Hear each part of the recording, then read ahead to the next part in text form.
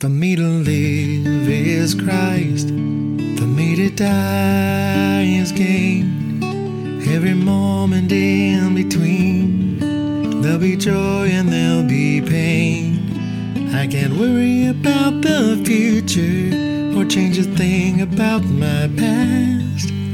I've got this moment to believe, and I'm gonna make it last. I am filled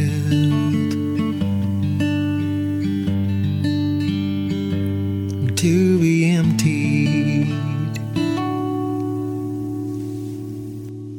This is Pastor Michael Rogers from The Jar at 702 H Street Northeast in Ardmore, Oklahoma. Thank you for listening to our broadcast today. All right, pray with me. Father, we love you, and we know that you have great things to say today. There have been crazy things going on today, sickness and technological issues and schedule issues and so many things, little things. They're the only things the enemy has that he can do to try to stop this, but your word goes forward anyway. Your will goes forward anyway. And so we are excited, God, because that means you have something important to tell us today if the enemy's working so hard to try to stop it.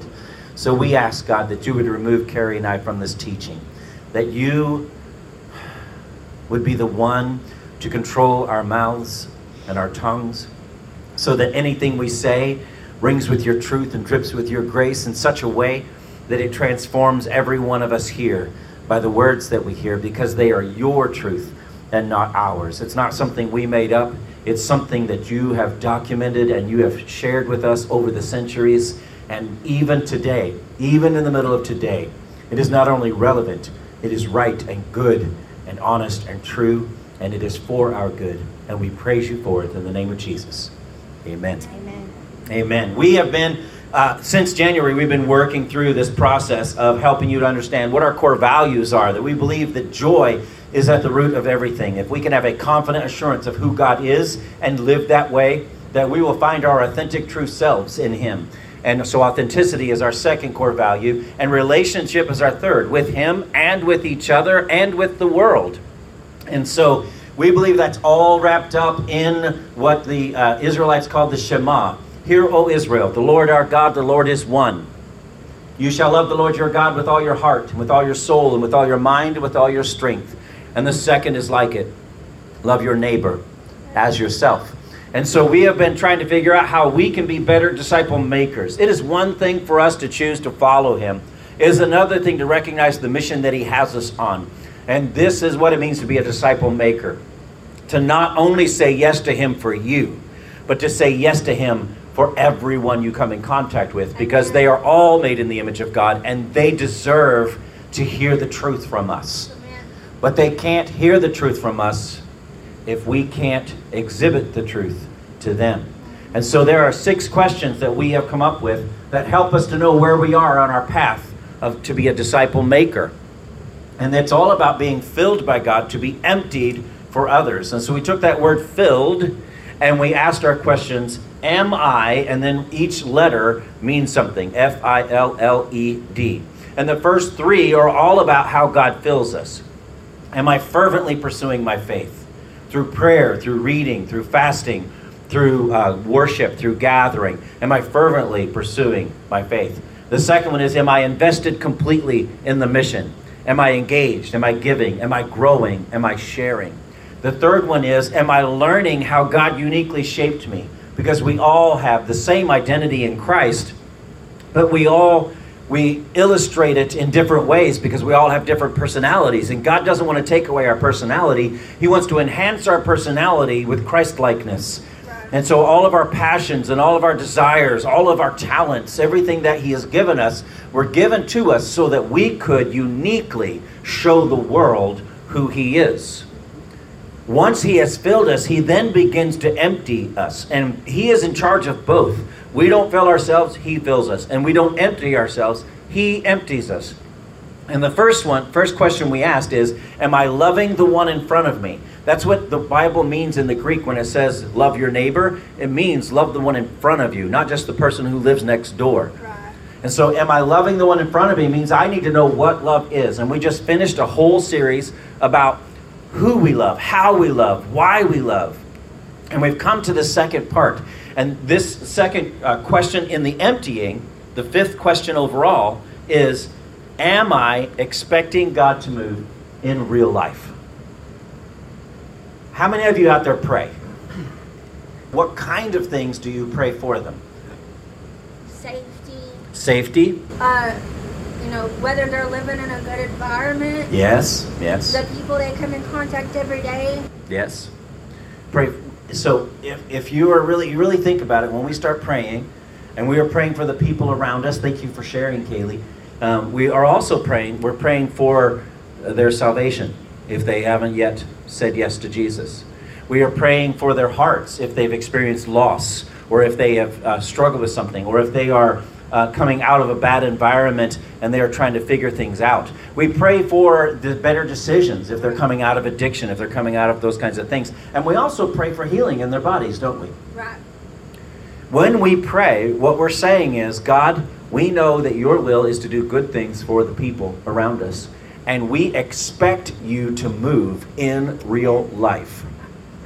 We're not just praying because we hope that someday a great higher power in the sky might accidentally hear us and might accidentally do something. No, we believe that all things work for the good of those who are called by God and who love God. And we want to be a part of a community where we see God moving in real life.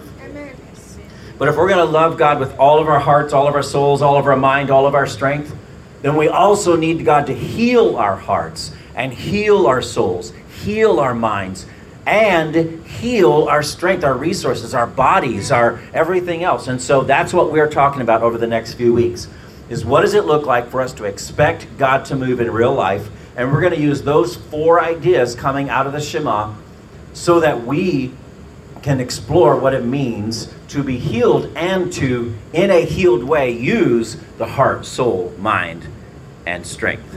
Are you ready for that? So we always do a consider question. We're going to give about 10 or 15 seconds. Here is your consider question today. What is the most important thing in your life? Just quietly consider, and then we'll get started.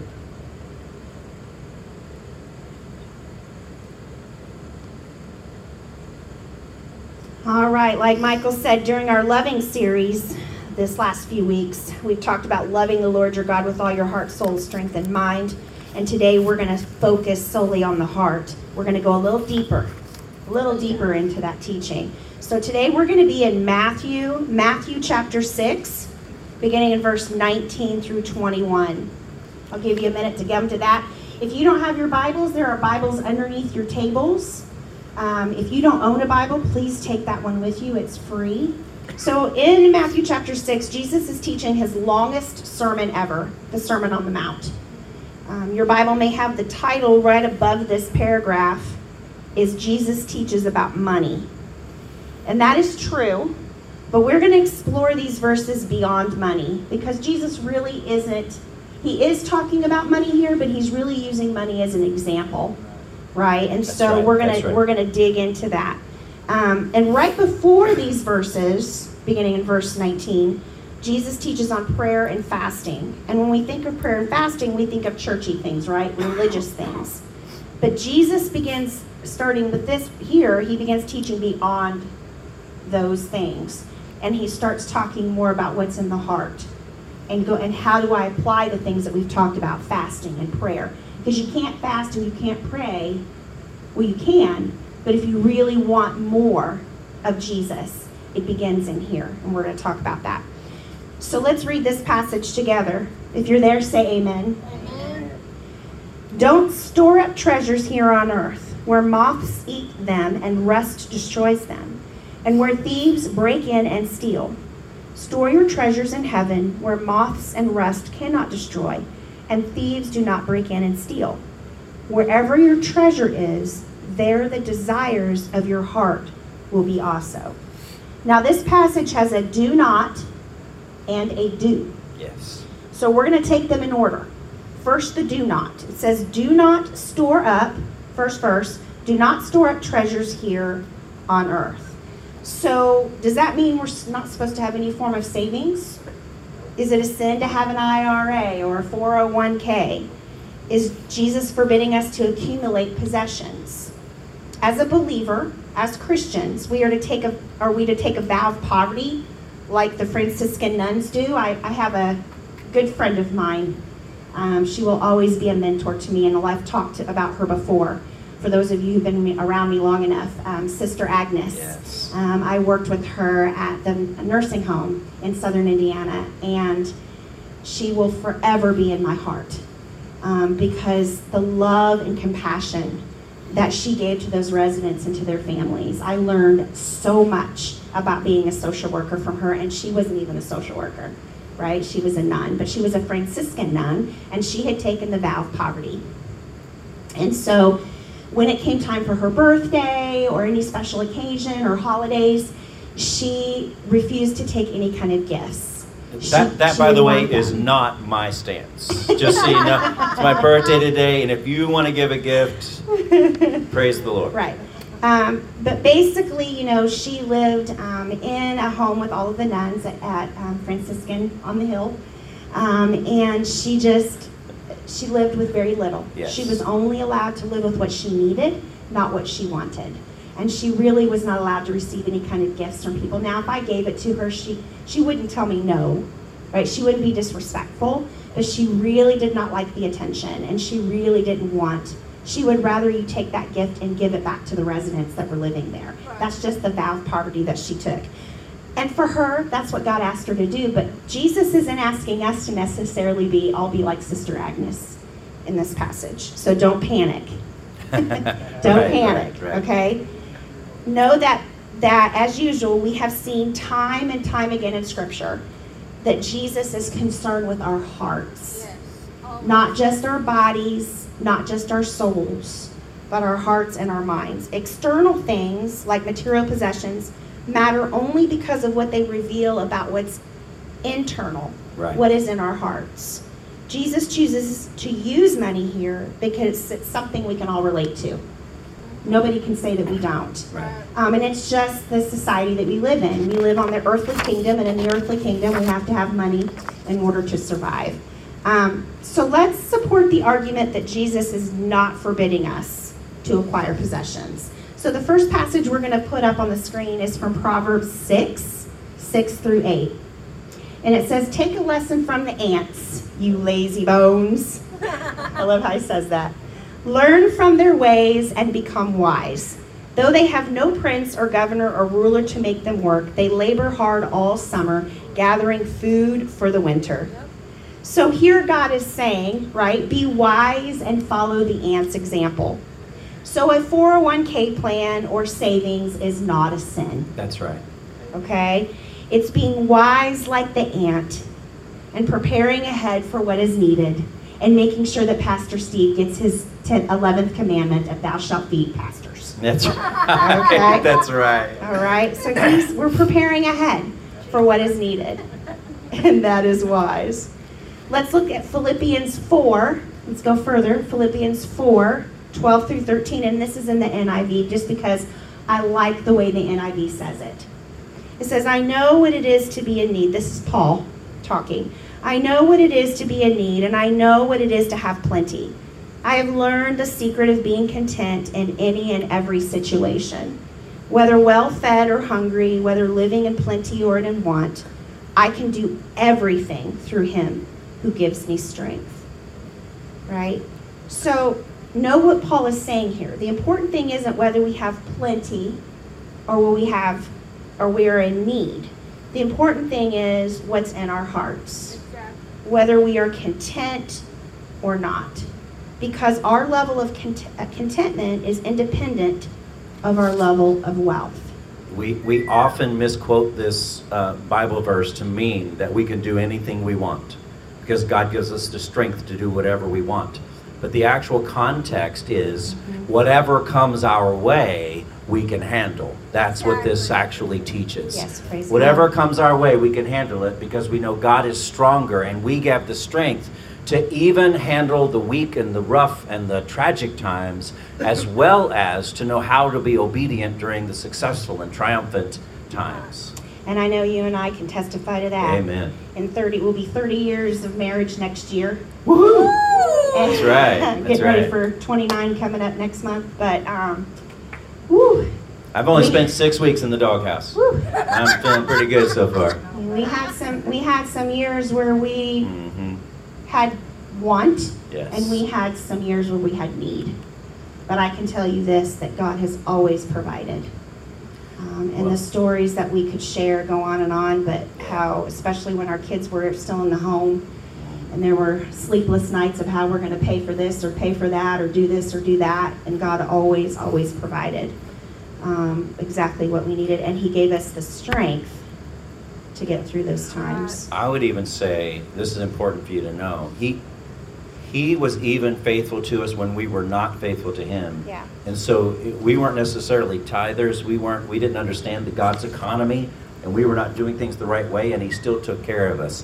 However, once we started investing in God's economy and we started giving first and then doing things differently, now we have to get tires and we just get them instead of, oh no, what do we have to not pay in order to do this thing that has to happen so we can make more money?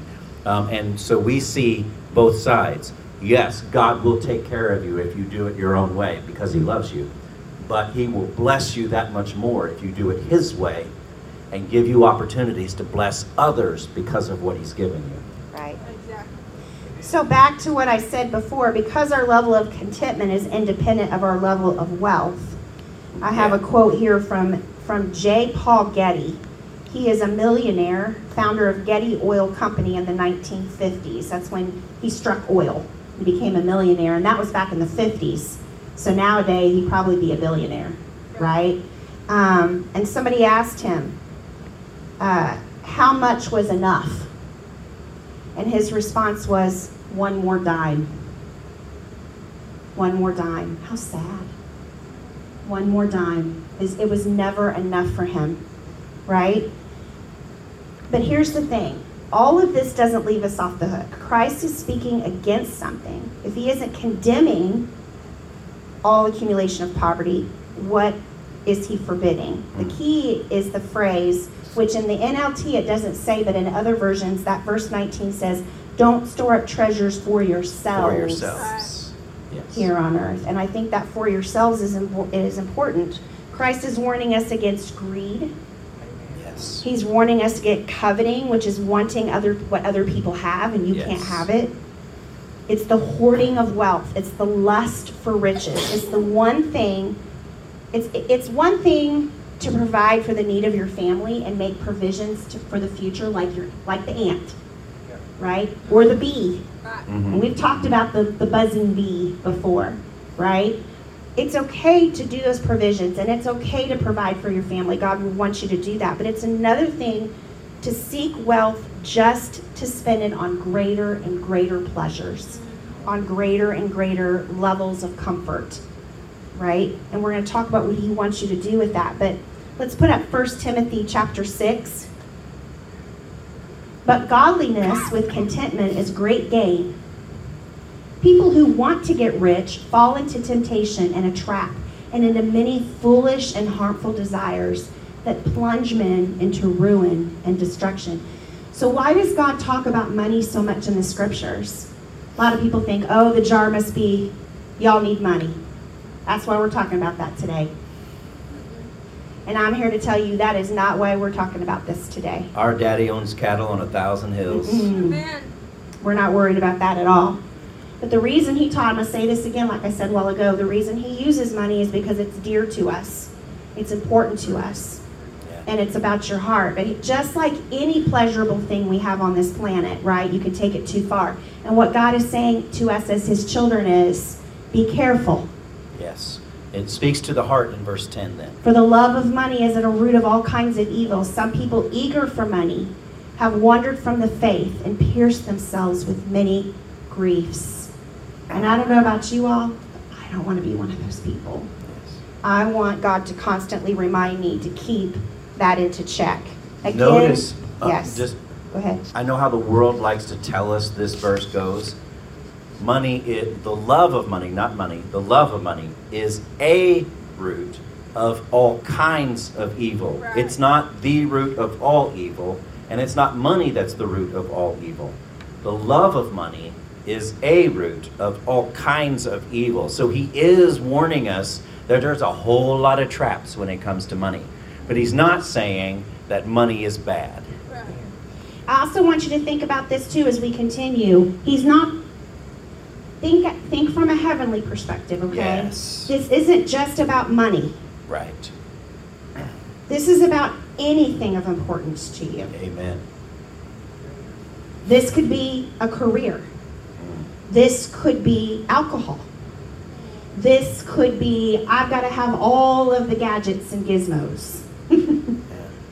I mean, let's be honest, guys. We love our toys.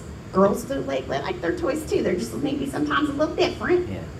Right? I feel like God's leading me to this. Yes. It can also mean reputation. Mm-hmm. You can be so worried about your reputation that you spend your life lying about who you are, trying to make people think you're something that you're not because you're afraid that they will find out who you really are. You know what God is interested in? He knows who you really are, Right. but he also knows who you can be. And until you're honest with who you are, you can never be who God knows you can be. Exactly. That's why authenticity is, if you notice, when Michael Yes. talked about joy, authenticity, and relationship, what does that spell? That spells jar. Right. Authenticity is in the middle. And we didn't come up with that. God gave us that. No. When God was showing us the ministry that he wanted us to plant here in Ardmore, Oklahoma 4 years ago and put us on this journey. We came up with the three of them, then we realized it spelled jar. You don't have to believe us, but that's actually what happened. It's actually what happened. And why authenticity is so important is because it matters to God. Yes. And it matters to each other when we're supporting one another. Again, the key is the heart, not the bank account. Right. Whatever our financial situation, we must have an attitude of contentment like Paul talked about. If we are harboring a love of money or of anything beyond him, we are on the wrong path. If it is not possible to love money and to love God at the same time, Matthew chapter 6, let's put that up there, Matthew 6. No one can serve two masters. Here we go, it's not just all about money, right? Right. No one can serve two masters. Either he will hate the one and love the other, or he will be devoted to the one and despise the other. You cannot serve both God and money. And I have a confession to make, because if we're going to be authentic, I'll be real. It's about to get real. All right. I'll be honest with you. What I struggle with on this one is my phone. There are times when I realize I need to get off my phone. Yeah. Because I'm missing time with my son, I'm missing time with my husband, I'm missing time with God, because I'd rather be on the phone playing a game that I am addicted to at the moment. Just confession. I'm being real. I'm being authentic. I'm showing you. And so no one can serve two masters. And so we have to constantly, right, fight the flesh, fight that battle of serving two masters, because we can so easily do that, Yes.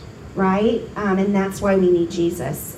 So what is Jesus saying? If the thing that drives you and motivates you is the accumulation of stuff, money, things, people, popularity. I have that Yes. written in my notes and we didn't even talk about excellent. it. Fame or career, and it can go on. And that stuff brings you security. If you never are content with what you have, but always feel like you have to have more, then you are on the wrong path. That's right. It's a false sense of security. You God- feel secure at the moment, and then after a little while, you need a little more to be secure. God had to remind me of this 4 years ago when he called us to plant this church. I very much was finding my identity in my career. I'd worked very hard to be a licensed social worker. I'd worked very hard in the field of geriatrics. I'd gone and got my bachelor's, I'd gone and got my master's, I had paid and took the horrible test to get my license. And I was very proud, and I still am very proud of being a social worker. God has called me to that, just like he has called me to pastor here. Yes. But 4 years ago, when we were going through our assessment with Nexus, the church planting organization that has helped us plant here, God had to really shake me up to realize that me being a social worker isn't all that he was calling me to be. And that I was finding my identity in that way too much. And that he wanted me to be even more than that. And I had to take a real, of course, that assessment was hardcore. They really put mirrors in front of our faces to get us ready for this plant, because church planting's hard. And they wanted to make sure we were ready. And I remember God breaking me down in that throughout that weekend and saying, Carrie, you are more. I have called you to be more than what you say you are. It's who I say you are. Amen. Yes. Okay? So just remember, don't find your security in those things, in your career, in your stuff, in your boat. Uh-oh, I went to meddling. You did. I love the lake. Keep going. Keep All going. right? You're serving a false god and you're making an idol out of that thing, and God will not take second place in your heart. It is impossible to serve God and stuff at the same time. If you want to know and follow the true God, you need to repent, or as we say here at the Jar, rethink Rethink. Yes. of your wrong attitudes and actions, and seek forgiveness and a change of heart in Christ. And like I said, I'm right there with you. God has to remind me all the time with my phone that I need to recheck it. Okay? So how can you tell if you're making something more important than it should be? Just a few things you can write down real quick. I'm not going to go into depth, but These are good. Write these down if you're really interested in making this change in your life. So one, look at your checkbook. Where's your money going? How's it coming in? How's it going out? And is it only for your family, or are you giving to something? So don't let money rule you. Right. Try to figure out how to rule it, okay? Amen. Second thing is, how do you respond when you hear an appeal for financial help? Do you get angry that someone would dare suggest that you take your hard-earned cash and give it to somebody else? Uh-oh. Uh-oh. Remember, we're talking about attitudes of the heart. Yeah, Right? preach. And I'm going to talk, this goes into what you said, Kayla. We're all in different financial circumstances. Yes. This isn't about, like I said, this isn't about drumming up contributions for the jar, right? God is always providing your needs, but we're just trying to give you questions that you can use to evaluate your heart attitude, because that's what Jesus is saying here. It's all about your heart attitude. Number 3, how do you react when you hear that someone else has come into money? You know, are you glad for them, or are you envious for them? Yes, sir. So giving too much to the wrong person can get you into the wrong. That's correct. Yes, you need to be wise, just like the ant. Be wise in who you're giving your money to. That's correct. And ask God. Yeah. Some people, but it's wrong camera. Right.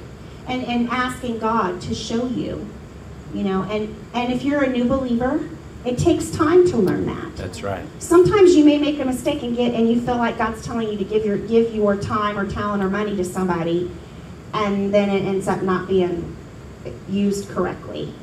And you're going to learn that. Okay, when is this me trying to make myself feel good, or when is this what God wants me to do? And it's okay to mess up. I always say when you're a new believer, it's like being a toddler. A toddler doesn't take off running the moment he takes steps. Oh, like someone like a little kid put the fork in Yeah, the... that's right. yeah. Don't put a fork in That's the right. electrical outlet. That's right. Remember, God is our Abba. He's That's our right. Father, and we are His children. And if you are a new believer, you're like a toddler. You're learning how to walk and hear His voice and discern when to give and when not to give. And just don't beat yourself up.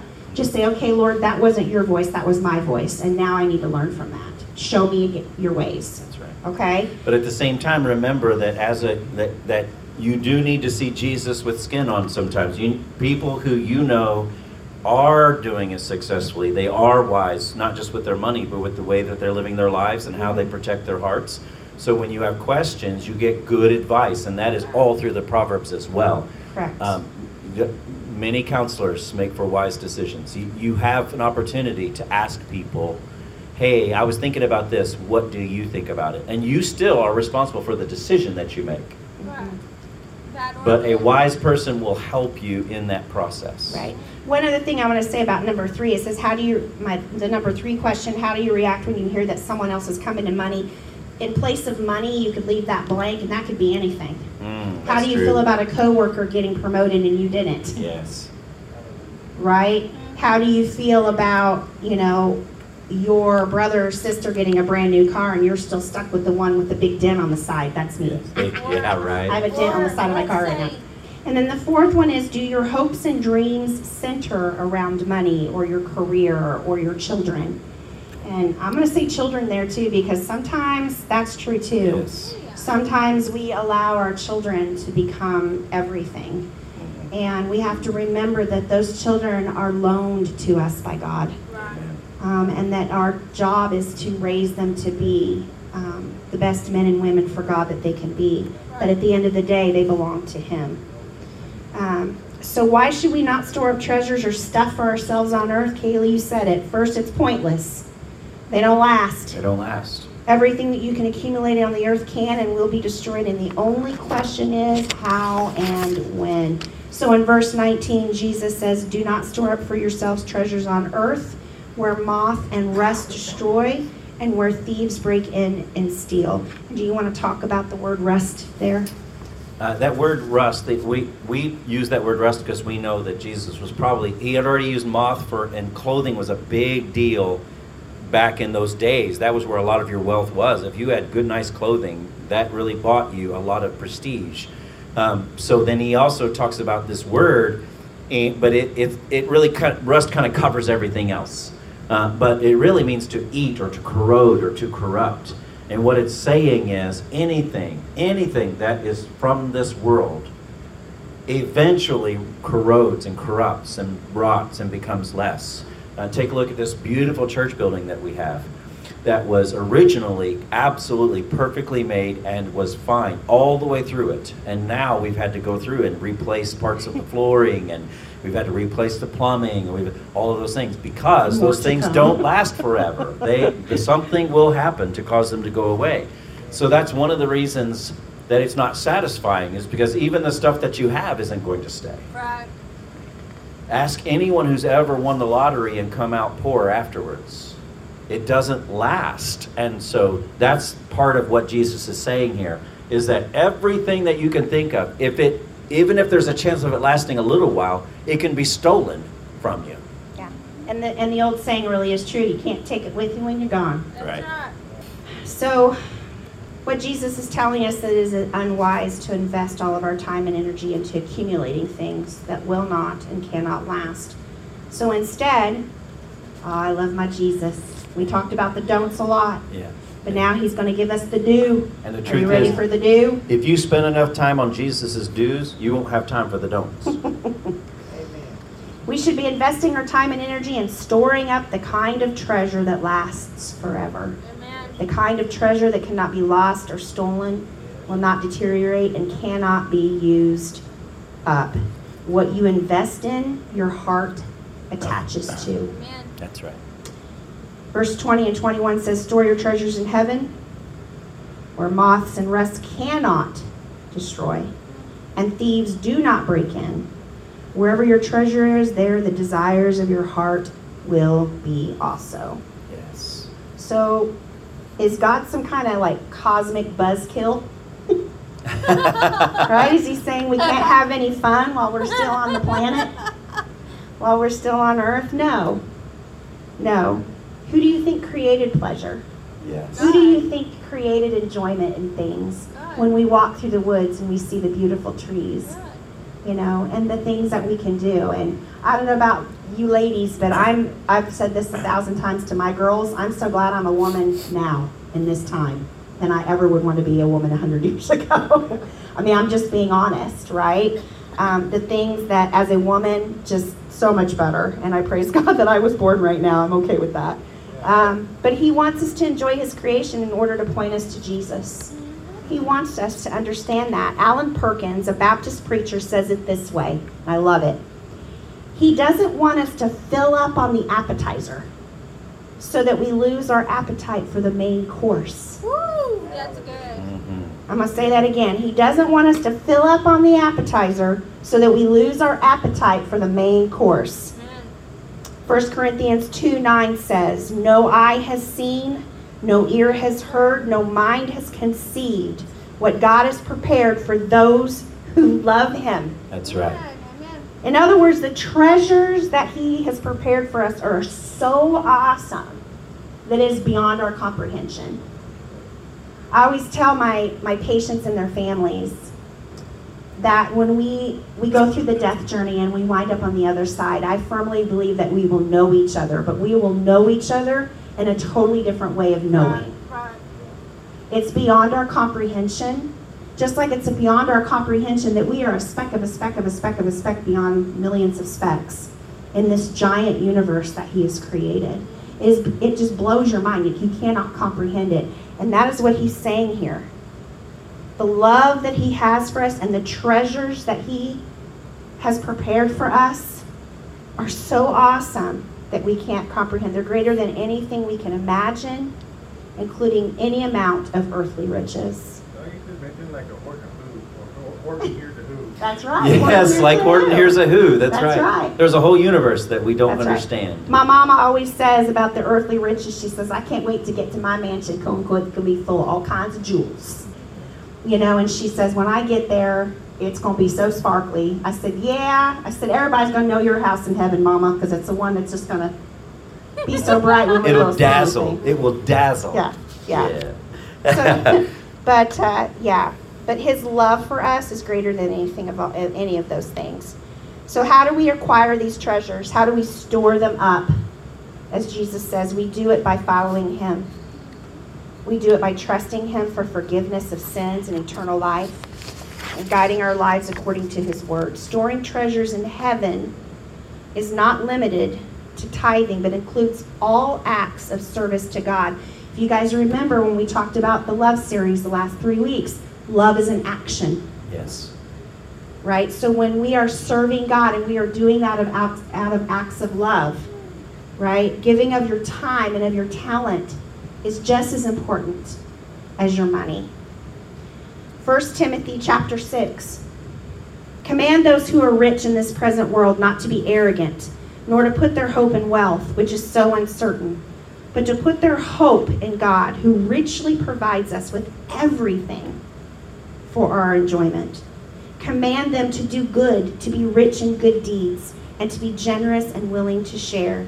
And in this way, they will lay up treasures for themselves as a firm foundation for the coming age, so that they may take hold of the life that is truly life." We are children of God. We are heirs to his kingdom. Yes. And in God's economy and in God's kingdom, he's telling you, hold, take it, it's yours. I have given it to you. You are my heir. Take hold of the life that is truly life. Don't get so wrapped up in what's here on this planet right now. Stop your earthly perspective. Have a heavenly perspective. Yes. There is so much more, and I love you. And you are heir to that. So take it. Take hold of it. Jesus makes it clear that storing our treasures in the wrong place leads to our hearts being in the wrong place. What we treasure the most controls us whether we admit it or not. What we think about, talk about, or spend our money can dominate us. But if you go further on in verse 33 of chapter 6, Jesus says, you just flip one page over, he says, "Seek the kingdom of God above all." And what does all mean? All. All means all. Seek the kingdom of God above all else. Live righteously or right, and he will give you all you need. Yes. So our B today is be content today. So I really struggle with this B, but I think that this captures what it is that I was trying to get across to you. And this is being content today means the Holy Spirit lives in the present. He is present with us. And it is the only presence that we really can rely on. And so when we say, I'm going to be content, every day needs its own contentment. Today I can be content because I got plenty of food to eat, and I got plenty of rest, and I got a chance to spend some time with my family. And I feel pretty good about today. I'm here at this church, and I'm getting to see faces I haven't got to see in a while. I'm getting to meet new friends. I am content today. And it is easy for me to be content today. Tomorrow may be a different day. And I have to wake up saying, God, help me to be content today. And I need to remember that treasures on earth are the things that are not going to last. So I made you a quick list. Easy, okay? The first treasures on earth are money and possessions. The things that we have and the things that we can buy. That is the first treasure on earth that can be taken away at any time. Yes. The second one is pleasures and selfishness. Whoa, Jesus. So in pleasures, what think about anything that you are doing because you believe that you only live once and you just have to make the most of today. And whatever it takes to have joy or have happiness today, I'm going to do that. That is fleeting and it is going to go away, and you are going to find yourself needing more and more and more to make that happen. And that's how addiction occurs. Right. The third one is power and influence. It's having the right to make decisions. It's being the one who's in charge. It's being the one who gets to get noticed and reputation and that kind of thing. Those are the three ways that we can look at treasures on earth. And if we are not careful, we can reach after those so much that we forget the God that we serve. Treasures in heaven are completely different. And they actually are in direct opposition to the treasures on earth. Treasures in heaven, first is holiness. And by holiness, all that means is separateness. It means becoming the person that God always intended you to be. But I want to give you a little hint. The person that God intended you to be is the best kind of person you could ever be. His intention is to bring out the best in you. So when I say holiness, think being the best me. How can I be the best version of me? The second one is godliness. And the difference between holiness and godliness is in the focus. Holiness is about what God can do in me, for me, through me, about me. Godliness is what I can do in Him, for Him, through Him, and about Him. Godliness is about devoting everything in my life to Him. My finances, my pleasure, my power. If I put all of those in service to Him and I worship Him through them, if I say, God, I'm going to give you, if I have any influence, I'm going to use it to talk about Jesus. If I have any possessions and money, I'm going to use it to bless people who don't have it. If I get any pleasure, I'm going to let you define it so that I know what true pleasure is. I'm going to let you be the one to define it. So holiness, godliness, and servanthood. It's the opposite of selfishness. It's the opportunity that we have to reach one more, teach one more, help one more grow in Christ. To have that one person say yes to eternity with God is that important. And that is what we're all about. So we just talked this morning about how we've baptized 8. We're looking for number 9. Amen. We're doing everything we can to reach the next person so that one more person can experience the heaven that is real. We have so short-sighted ourselves. The whole concept of heaven, we keep trying to make it a better earth. It's not a better earth. It's a better existence. It's above and beyond anything we can imagine. And so here's something we don't talk about often enough in the church. There is coming a day when Jesus is coming back for us. And when He comes back for us, He's going to give us an opportunity to have such an existence that this will pale in comparison. The best life you could have here is nothing compared to there. Praise you, Jesus. So see heaven, to be heavenly, so we can bring some heaven here. And that's what we are all about at the Jar. And our desire for you is that you get the healing you need in your heart. And the way to find that healing is to give your heart to Jesus.